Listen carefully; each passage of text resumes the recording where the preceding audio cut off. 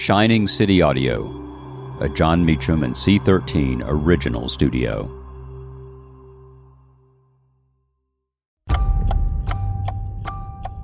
On June 14, 1811, in Litchfield, Connecticut, Harriet Beecher Stowe is born. I'm Jon Meacham, and this is Reflections of History.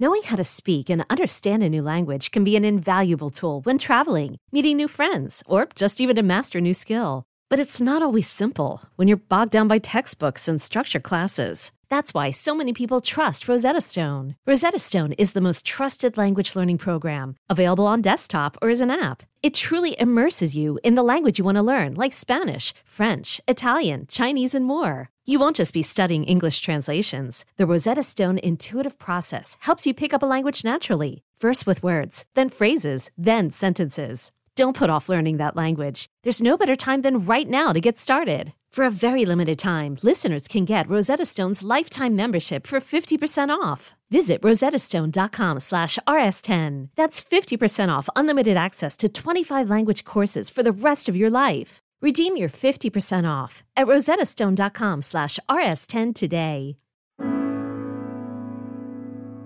She wrote perhaps the most influential novel in American history, a book of such cultural and political importance that, during the Civil War, President Lincoln met her and reputedly said, "Is this the little woman who made this great war?" Born on this date in 1811 in Litchfield, Connecticut, Harriet Beecher was a daughter of the Reverend Lyman Beecher and Roxana Foote Beecher. Many of her brothers became clergymen, perhaps most notably Henry Ward Beecher, who would preside over Brooklyn's Plymouth Church. Educated in Connecticut, Harriet Beecher moved to Ohio in 1832, where her father became president of Lane Theological Seminary. She married a professor of theology, Calvin Stowe, who ultimately took her back east to Maine, where he taught at Bowdoin College.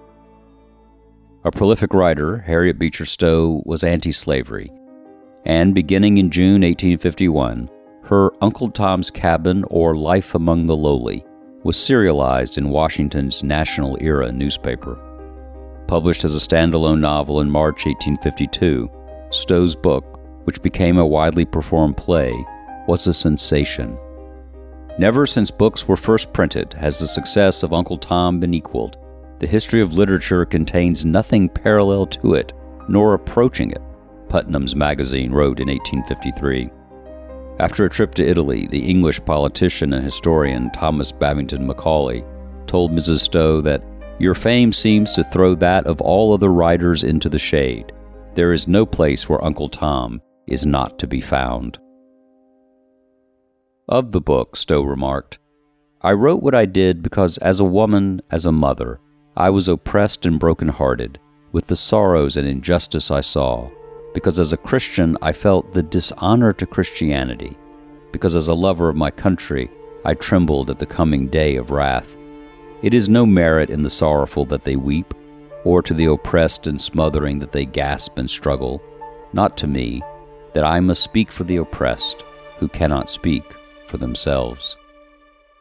At Alma, we know the connection between you and your therapist matters. But if you're already feeling stressed and burnt out, the idea of trying to find a therapist you really connect with can be overwhelming. That's why Alma's focused on helping you find the right therapist for you. When you browse their online directory, you can filter your search based on the qualities that are most important to you. Then you can book a free 15-minute consultation call with any therapist you're interested in seeing, so you can get a feel for whether they're the right fit before you commit to a full-length session. Alma also makes it easy for mental health care providers to navigate insurance. That's why 95% of therapists in their directory accept insurance for sessions, so you can find care that's affordable without stressing about the paperwork.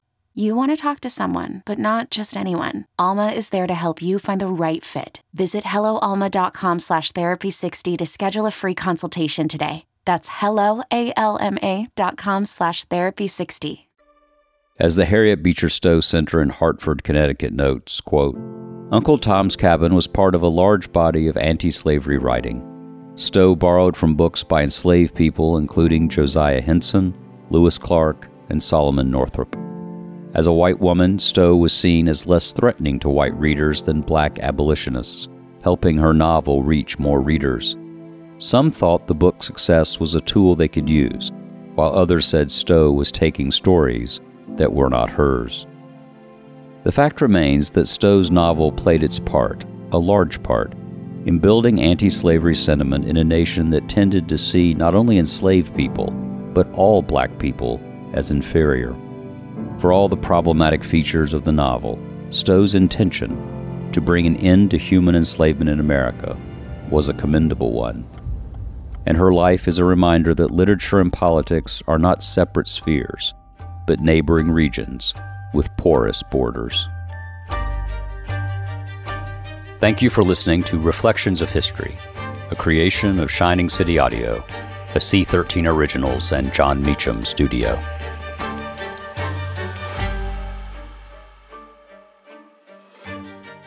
Reflections of History is executive produced by me, John Meacham, and Chris Corcoran, Chief Content Officer and founding partner of Cadence 13. Production and editing led by Lloyd Lockridge and Chris Basil.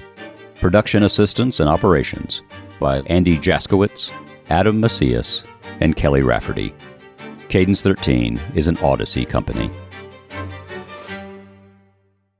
Hey Mama, we see you, all the visible and invisible work you do for others and yourself. That's why this Mother's Day, the Meditation for Women podcast has a special free guided meditation just for you. Stay to listen to hundreds of guided meditations available for you. Some to help you sleep, start your day, release anxiety, and tune into your intuition. Listen to Meditation for Women on the free Odyssey app or wherever you get your podcasts.